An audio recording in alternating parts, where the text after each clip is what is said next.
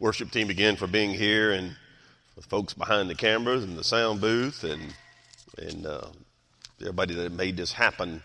We have been just, I guess the first thing I want to do is thank you guys. We have been overwhelmed with the positive response we had from last week. We had so many of our own people watching, and folks from all over watching, friends, I guess, of friends, and I had the incomparable Wanda Cook from Oklahoma call me, and I know her sister Belinda down in Tampa was watching, and people, a lot of different places that I've heard from, and I have so many encouraging, positive comments, and thank you for not just worshiping with us, and we really are. We're worshiping together. We're just in a lot of different places, but as we talked about last week, the Holy Spirit is omnipresent. Our God is everywhere. So He's with you right there in your living room or your den. I've got a friend that's probably in his pickup. He has to leave his house and find a hill nearby so he can make phone calls and do things like get on the internet, and he's probably sitting in his pickup trying to watch us. So thank you. And before I forget, just a reminder to let you know, next Sunday, April 5th, we as the body of Christ will be celebrating Palm Sunday. We'll also be celebrating it. This is the same way. This is not ideal. It's not what we want to do, but it's what we're doing for now. It's where we are. And so next week, again, we'll be worshiping together. We'll be celebrating together Palm Sunday, the triumphal entry of Christ into Jerusalem, the beginning of Passion Week, leading up to the crucifixion, His burial, death, burial, and resurrection, the whole message of the gospel. Next Sunday, we'll be celebrating the same way, 10:45, online worship service together from both campuses. So again, thank you. Take your Bibles, your devices, wherever you are, wherever you're comfortable, in your living room, as Peter said, in your den, in your pickup truck, wherever you happen to be, and turn to Isaiah chapter 40. And let's kind of pick up on what we were talking about last week.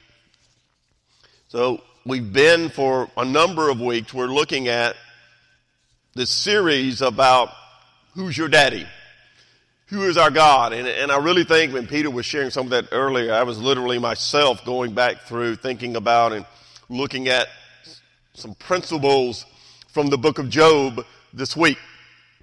And how here's a man who even his own friends, as Peter was sharing, came to him and said, man, it must be sin in your life. What's wrong with you? Why is God doing this to you? And I think in a very applicable, real way, we could say, why is this coronavirus just wreaking havoc throughout the world? In our personal lives, we're all touched by it in many different ways. I've spent almost the entirety of my week this week dealing with issues around the coronavirus. As we said last week, you're hurting physically, you're hurting emotionally. Clearly, many people are hurting financially, and I know friends that have lost their jobs. I know friends that are thinking about having to lay off people and cut salaries, and it's difficult. It's hard. We live in a world that's cursed by sin. And as the Bible says, I was literally sharing this with a friend this week, that it rains on the just and the unjust. And the virus doesn't say, well, they're Christians, I won't touch them. It just is. We get sick, we hurt, but the beauty of understanding who we are as believers is that we have someone to go to. That our daddy is the omnipotent God who is in control. When he says to us, I am the Lord and there is no other, that's exactly what he means. So last week we were talking about in Isaiah 40, again, if you turn there if you haven't already, we talked about in Isaiah 40 that God makes promises to his children. And he makes this great promise to us that I will save you. I will carry you through. I will forgive your sins. Who we are in Christ, we are redeemed. We're not perfect. We're forgiven. We understand forgiveness. Therefore, we understand love. We understand grace. We understand mercy. We have a personal relationship with God. He's not just the deity. He is our Father.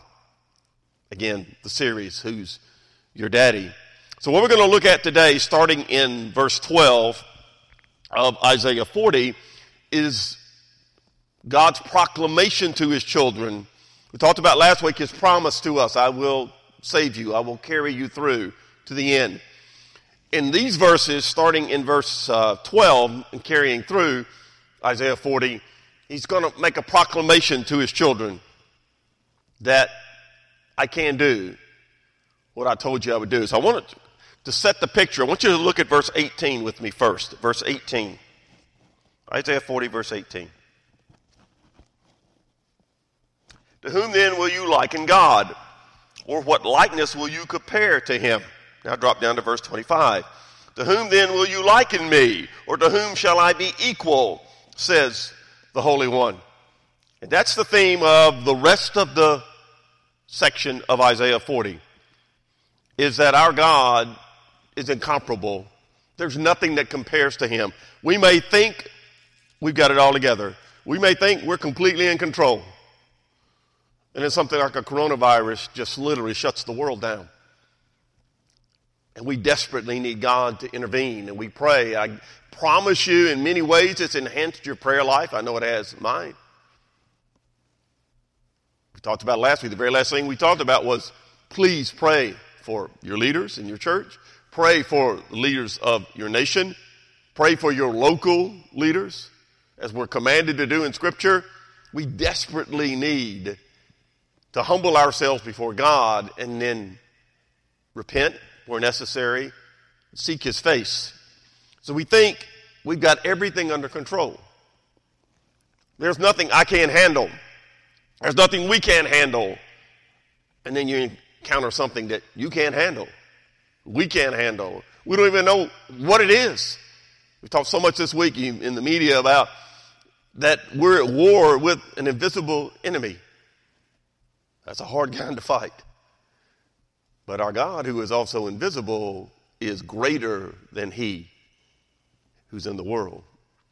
Visible or invisible, our God is incomparable. We think we can handle anything. I promise you, as we speak to you, other than your children, and you can explain it to them later, there was a man back in the 60s, 70s named Muhammad Ali. Muhammad Ali was probably the greatest boxer that's ever lived. The heavyweight champion of the world. And when he came on the scene, he was Cassius Clay, changed his name to Muhammad Ali, and many of you know the story.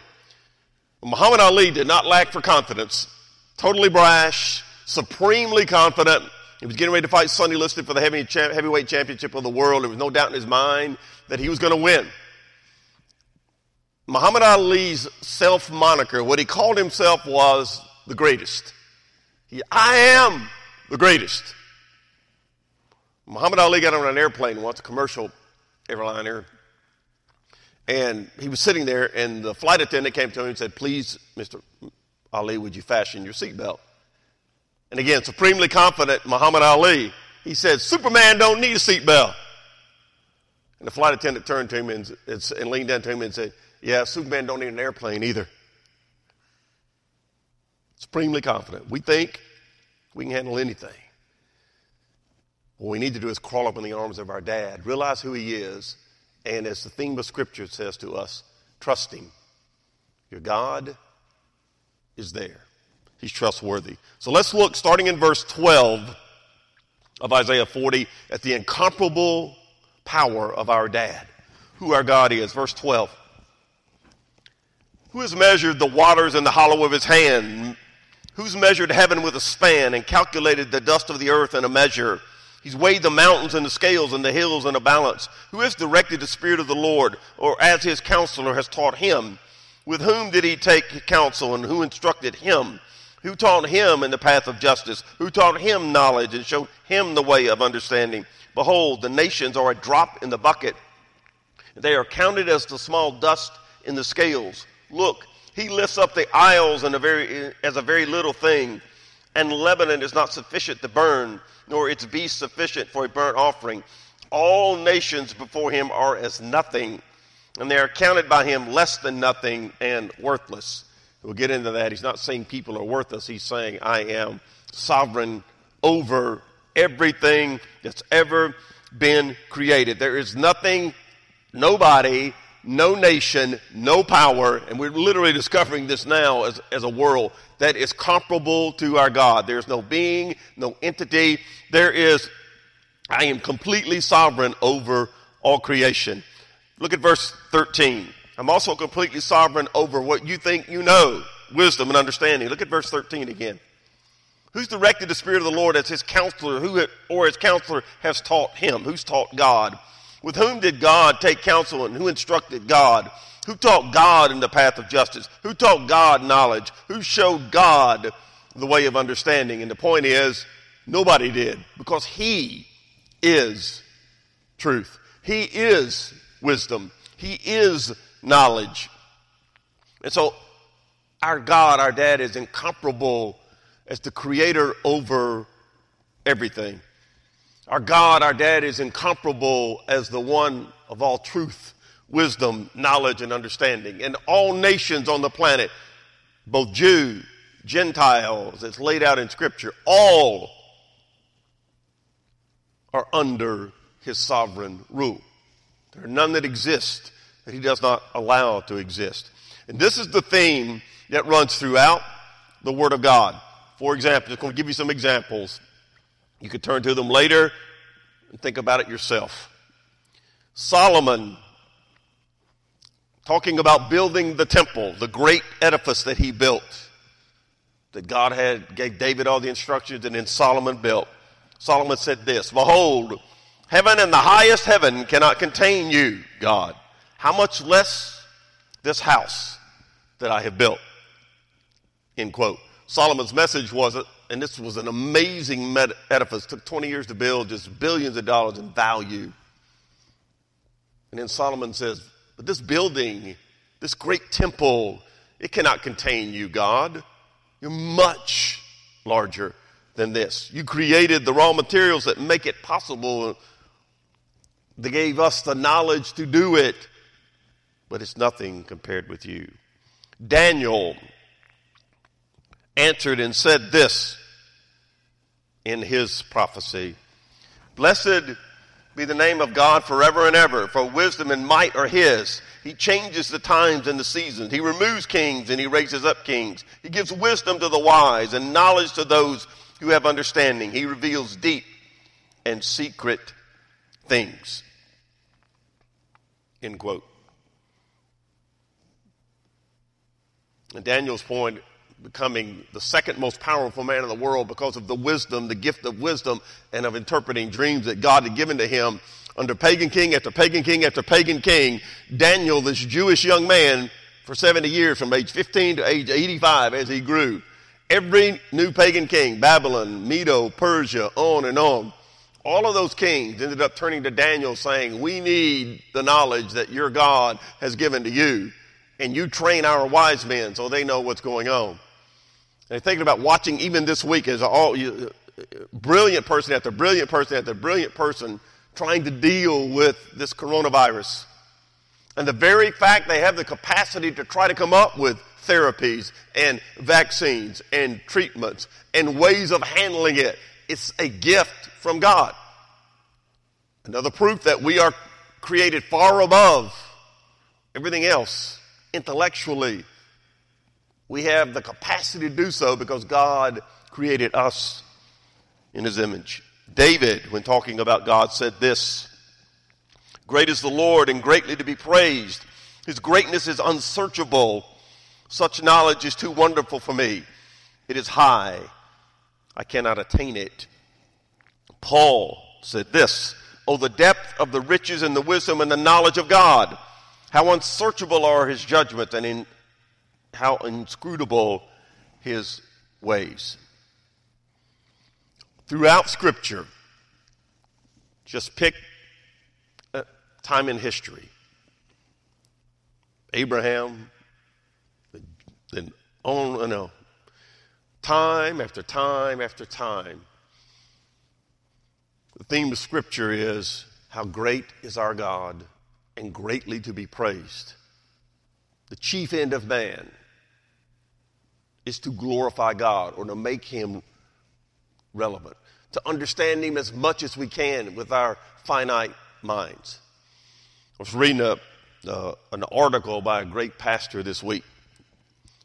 And he said this, his name's Paul David Tripp, said this: we don't have a contentment problem, we have an awe problem. Once awe of God is lost, the loss of heart to obey, if awe of God does not grip your heart, the anxieties of this life will likely influence how you live. End quote. We don't have a contentment problem. We have an awe problem. In other words, when the Bible talks about the fear of the Lord, that's what it means. It's to be in awe of how great God is. I need to fear him, his wrath, if I reject him. But for those of us that are his children, those of us who are born again, Christians, children of God, he is our daddy. And to be in awe of him is I rest in him, despite the turmoil around me. I know that he's in charge. I know he loves me. I know he's going to get me through. Does that mean I'm not going to get COVID-19? No, I might get it. Do I want to have it? Of course not. But I might get it. But my dad knows that. Does it mean that I'm stupid about how I run my life? Of course not. But it means I trust him. I love him because I know he loves me. He's going to take care of me. Incomparable in power, but also incomparable in his nature. Look at verse 18. His nature. To whom then will you liken God? What likeness will you compare to him? The workman molds an image. The goldsmith overspreads it with gold, and the silversmith casts silver chains. Whoever is too impoverished for such a contribution chooses a tree that will not rot. He seeks for himself a skillful workman to prepare a carved image that will not totter. Have you not known? Have you not heard? Has it not been told you from the beginning? Have you not understood from the foundations of the earth? It is he who sits above the circle of the earth, and its inhabitants are like grasshoppers, who stretches out the heavens like a curtain. He spreads them out like a tent to dwell in. He brings the princes to nothing. He makes the judges of the earth useless. Scarcely shall they be planted, scarcely shall they be sown, scarcely shall their stock take root in the earth, when he, God, will also blow on them, and they will wither, and the whirlwind will take them away like the stubble. To whom then will you liken me, or to whom shall I be equal? Lift up your eyes on high. See who has created these things, who brings out their host by number. He calls them all by name, by the greatness of his might and the strength of his power. Not one is missing. There's no one like our God. Not just that he is omnipotent, and that's what we're seeing over and over, in incomparable power, but just the nature of who he is. Verses 18 through 20, we've dealt with this in previous sermons, and we're not going to go back in great detail. But verses 18 and 20 through 20 are talking about the idols that men make, the gods that we make. They just don't compare to God. Because by nature, they're just a tree, or they're silver, or they're gold. There's something that our dad made, so that man has taken and made a god out of. Literally, the materials to make the idols that men then worship are given to man by God. Creation itself was a gift to man. God told Adam, this is for you to rule, to use, to steward. The things that man takes to worship, whether it's ourselves, in this case he's using literal examples of physical idols, find a good tree and make you an idol out of it. God gave you the tree so that you could make the idol. The nature of your God is incomparable. Flip over for just a moment to chapter 46 in Isaiah. Look at verse 5. 46:5.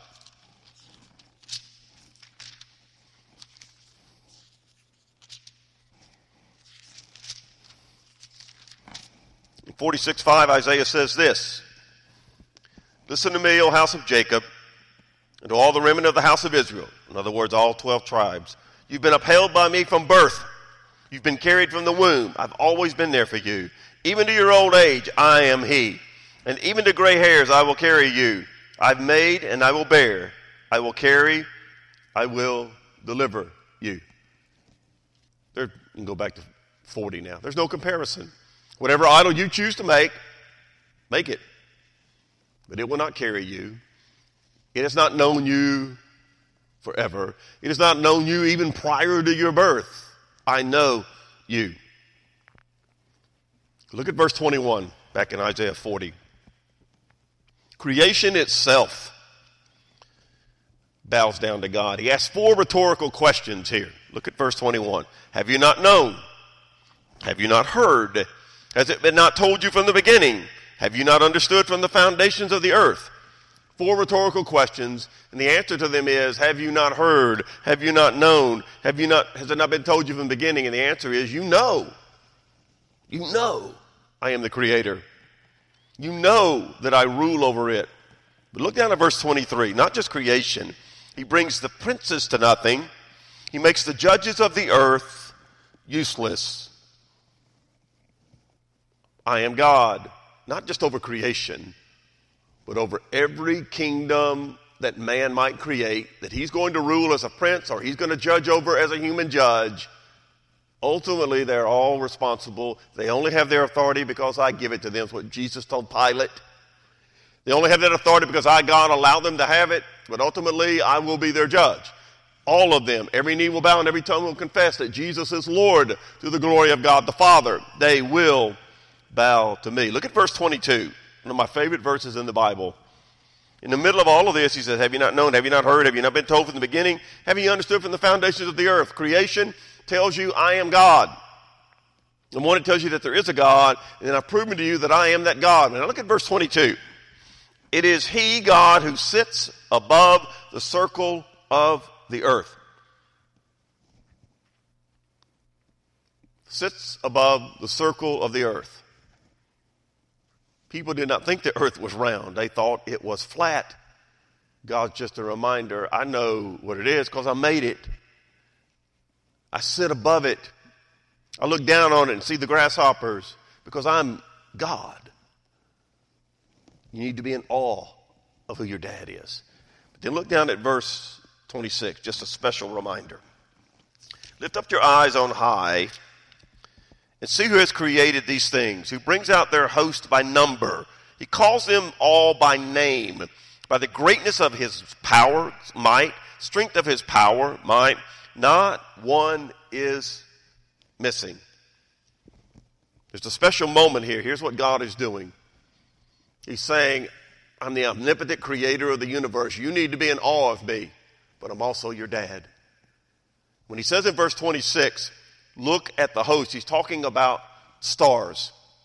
He says, I created them, I numbered them, I know them by name, not one of them is missing. I know each individual star by name. We talked about this earlier. Jesus, in trying to remind, the same thing God is doing here in Isaiah 40, is that I am the great omnipotent God of the universe. I want to be your daddy, and I'm going to take personal care of you. Every hair on your head is numbered by me. I know you. I've known you before you were ever in the womb. You're special to me. Just like I know these stars, and Jesus talked about sparrows, and he said, how much more of value are you to your dad? Your God loves you. Your dad is taking care of you. And so what he's saying to you here is that not only do I promise you that I'm going to save you, but I also want you to understand I've got the power to do what I said I would do. I can save. I've proven over and over historically from the Garden of Eden forward, the Exodus, remember that? It says to Jacob and Israel. Remember how I carried you. Remember the parting of the Red Sea. Remember the miracles that I performed by you before Pharaoh and then in the wilderness and then on and on. Remember the story of David and Goliath. How in the world was David able to defeat that 9-foot giant? I've always been there for you. I've carried you. My promise to you is I will save you. My proclamation to you is I've got the power to do it. I will do what I promised you I would do. And then finally today, starting in verse 27, I want you to notice the privilege we have as his children. We're not invincible, even though we think we are. But our God is. We're not infinite. We're finite. But our dad is infinite, self-existent, outside time, no end, no beginning, just is. He's the great I am. So the privilege he has for us, number one, is eternal strength. Look at verse 27. Why do you say, O Jacob, and speak, O Israel? My way is hidden from the Lord, and my just claim is passed over by my God. Have you not known? Have you not heard? There it is again, rhetorical questions. The everlasting God, the Lord, the creator of the ends of the earth, he neither faints nor he is weary. His understanding is unsearchable. So he's saying, I talked about this last week as he talks to the tribes of Judah that are in the Babylonian captivity, looking forward to that they're there saying, where's God? You think anybody's saying that right now with this coronavirus? Where's God? He's right in the middle of it with us. That he's working good. He's always, it's what he promised to do. It's what he's always doing. They were saying God's forgotten us. And I guarantee you, some of us have struggled with that over the last 20-something days. This thing just, boom, exploded on us. And we're struggling with it. But God says, I know. Trust me. If you need to repent, you repent. If you need to just trust, just trust. I am powerful enough. I promise you. You are my children. This is your incredible privilege. Look at verse 28 one more time. Have you not known? Have you not heard?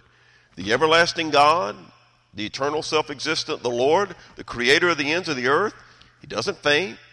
He doesn't get weary. His understanding is unsearchable. Verse 29, he gives power to the weak and to those who have no might. He increases strength. God is infinite. We're finite. Have you not known? Have you not heard? Who's your God? Now look at verse 28, how he describes himself. He's everlasting, eternal, self-existent. That term in Hebrew is Elohim Olam, which means he's eternal, self-existent one. Also in verse 28, you see God called, he's the everlasting God, the Lord. The Lord, that phrase, the Lord there is the Hebrew one for Jehovah. Again, meaning self-existent one, the one who keeps his word, the one who can be trusted. I'm just going to run off for you a few names of God that are related to Jehovah in the Old Testament, just to remind you who your dad is. He's Jehovah Rahi, the Lord is my shepherd. He's Jehovah Jireh, the Lord will provide. Jehovah Shalom, he is my peace. Jehovah Rapha, the Lord is my healer. Jehovah Desindaku, the Lord is my righteousness. Jehovah Shammah, the Lord is there. Jehovah Nisi, the Lord our banner. Jehovah Em Kadesh, the Lord is my sanctifier.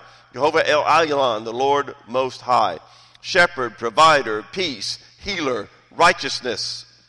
He is there. He is my banner. He is my sanctifier. He is the God most high. And notice, he neither faints, he never gets tired. Hebrews chapter 1 says, God upholds all things by the word of his power. Verse 28 again, neither does he get weary. In Psalm 121, the Bible says this, God will not allow your foot to be moved. He who keeps you will not slumber. He who keeps Israel shall neither slumber nor sleep. The Lord is your keeper. The Lord is your shade at your right hand. And then finally in verse 28, it says, his understanding is unsearchable. And that literally means it's beyond comprehension. It's kind of an oxymoron from our perspective, is that God wants to know us on a personal level, but yet we can't comprehend him. That's the beauty of it. Because we are finite, and we have a sin problem, we'll never be able to understand the holiness and the infinity of our God on this planet, but we can know him. He is our Father through Jesus Christ. So eternally, he gives us the strength. I'm going to carry you through to eternity. He's my sanctifier, Jehovah sanctifier, carrying me right now until one day he'll be my glorifier and take me home, because he was my justifier when I was saved. My Jehovah. He will heal us, our Rapha. He is God. And so the last point, he's also our strength. Look at verse 29. He gives power to the weak, and to those who have no might he increases strength. Even the youths shall faint and be weary. The young men shall utterly fall. But those who wait on the Lord shall renew their strength. They'll mount up with wings like eagles. They will run and not be weary. They shall walk and not faint. Here's what he's saying. Even the strongest among you, the young men who think they are invincible, I found out in the last few days I'm not young anymore. I used to go out and work in my yard all day. It wouldn't bother me. I worked in my yard Thursday, and I worked in my yard yesterday, and I can barely move today. I am so sore from pulling weeds and blowing leaves. We age. The young think, I'm not ever going to get tired. I'm not ever going to fail like Muhammad Ali. I'm the greatest. I'm young. I'm invincible. And then something suddenly comes along you can't do anything about. So here's what God is saying in verse 29 and 30. Even the strongest among you will tire and ultimately will fall. But I, God, give power to the weak. I increase strength to those who are without strength. And I love verse 31, and you've seen it many times. First word is but. Those who wait, that's contrast. Those who know God is at work, Romans 8:28, always working good. Those who know that, they trust God. They're bound, the literal in Hebrew is they're bound up in him. This is where we get our hope from, that God will carry us through. So then you see verse 31. Those who wait on God. Notice what it says about those who wait. Number one, you renew your strength. This is where the idea of exchanged strength comes in. I think I can do it Randy can do it in his own personal strength, and then I realize I can't.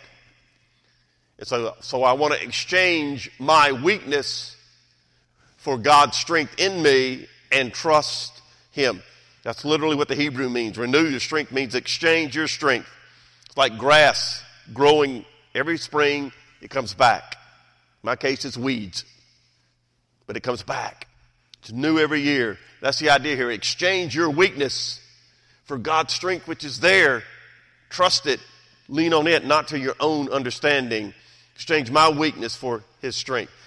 When the Apostle Paul asked God 3 times to remove his thorn in the flesh, his physical affliction, whatever it was, and he asked God to remove it. 3 times God said, no, my grace is sufficient for you.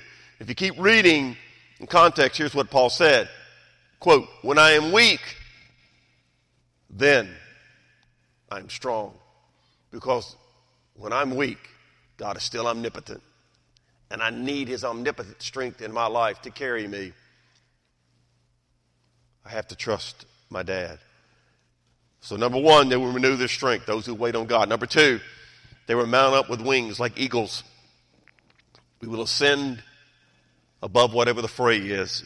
And the picture here, metaphorically, what God is trying to get them to see, and what I really hope you can see today is this. Eagles are majestic, probably maybe the most majestic creature just to watch. When eagles are flying and floating, if they encounter a storm, they rise above the storm and look down on it. They go toward the sun to avoid the storm and look down on it. Please catch that metaphor in the context of everything he's saying in Isaiah 40. You're going to encounter storms, but rise above them by waiting on me. I'm going to renew your strength, exchange it, and rise above it. Look down. Third point, those who wait on him will run and not be weary. Run and not be weary. The race that we have to run as Christians. Hebrews 12 says this, you've heard it many times. We are surrounded by therefore, since we are surrounded by so great a cloud of witnesses, let us lay aside every weight and the sin which so easily ensnares us, and let us run with endurance the race that is set before us, looking unto Jesus, the author and finisher of our faith, who for the joy that was set before him endured the cross, despising the shame, and sat down at the right hand of the throne of God. Apostle Paul in Romans said this, and in 2 Timothy, therefore I run thus, not with uncertainty, thus I fight, not as one who beats the air. I discipline my body and I bring it into subjection, lest when I have preached to others, I myself should become disqualified. I fought the good fight. I finished the race. I've kept the faith. And then the last thing there in Isaiah, they shall walk and not faint. Our Father, Daddy's voice of comfort to us. His promise, I will save you. His proclamation, I can do this. And his privilege. This is where I want to end. And please don't miss this. His privilege for us as his children. When the world around you is falling apart, which in many ways is exactly where we are, mentally, emotionally, spiritually, falling apart, you, as my children, have the privilege of saying to them, there is a God, he's greater than this, he will carry you. If you trust his promise, let him save you, let him carry you, let him be your daddy, because we understand there's something more important than all the things that we're worried about. It's knowing who God is. I want to end with this story, true story. Corrie ten Boom writes about it in one of her books. She was in Africa conducting meetings, and a man came to the meeting and his hands were all bandaged up, and she asked him, how did you get your hands get bandaged? And he said, well, my neighbor's straw roof was on fire and I helped him put it out, and that's how my hands were burned. That was really nice of him. So later, Corrie says, I heard the whole story. The neighbor hated this guy. And so he set his house on fire to burn the neighbor's, and ended up catching the man who hated the neighbor, caught his house on fire. And the neighbor, the man who hated his neighbor was trying to burn him out, and the guy who was a Christian went over and put out the flames in the neighbor's house who hated him, and that's how he got burnt, by loving his neighbor. Jesus summed up the gospel, the law and the prophets this way: love God with all your being, love your neighbor as yourself. In a time like this, there's so many ways we can encounter our neighbors, and I don't mean just those who physically live around you, even though I've talked to a lot of mine this week. Some are real Christians, some who aren't, about all that's going on and how I can be there for them and we could be there for each other. But so many people that you may have a chance to encounter and talk to and dialogue with, whether it's by text or email or social media, whatever it might be, you understand forgiveness. And even if someone hates you, you're going to love and forgive them because Christ has loved and forgiven you. Wherever you are right now, just bow your heads with me and let's pray. Lord, we thank you that you are God. No doubt the omnipotent creator of the universe, no doubt. But you also, through Christ, are our daddy. We are grateful for that privilege. Thank you for your promise. Thank you for your power and the privilege of being your children. And I pray, Lord, in this difficult, hard, time with so many difficult decisions and physical issues that are having to be dealt with and financial, all that's going on, you would use us as the body of Christ to love and share the forgiveness of Jesus with individuals that we encounter. We pray in Jesus' name. Amen. Just a couple of reminders. Next Sunday we'll be here again, same thing, 10:45, worshiping online together. Please continue to pray for us, and faithfully, if the Lord is still blessing you, loving you, being there for you, faithfully give so that we can minister in all that the Lord has us to do. I love you. Praying for you. God bless you.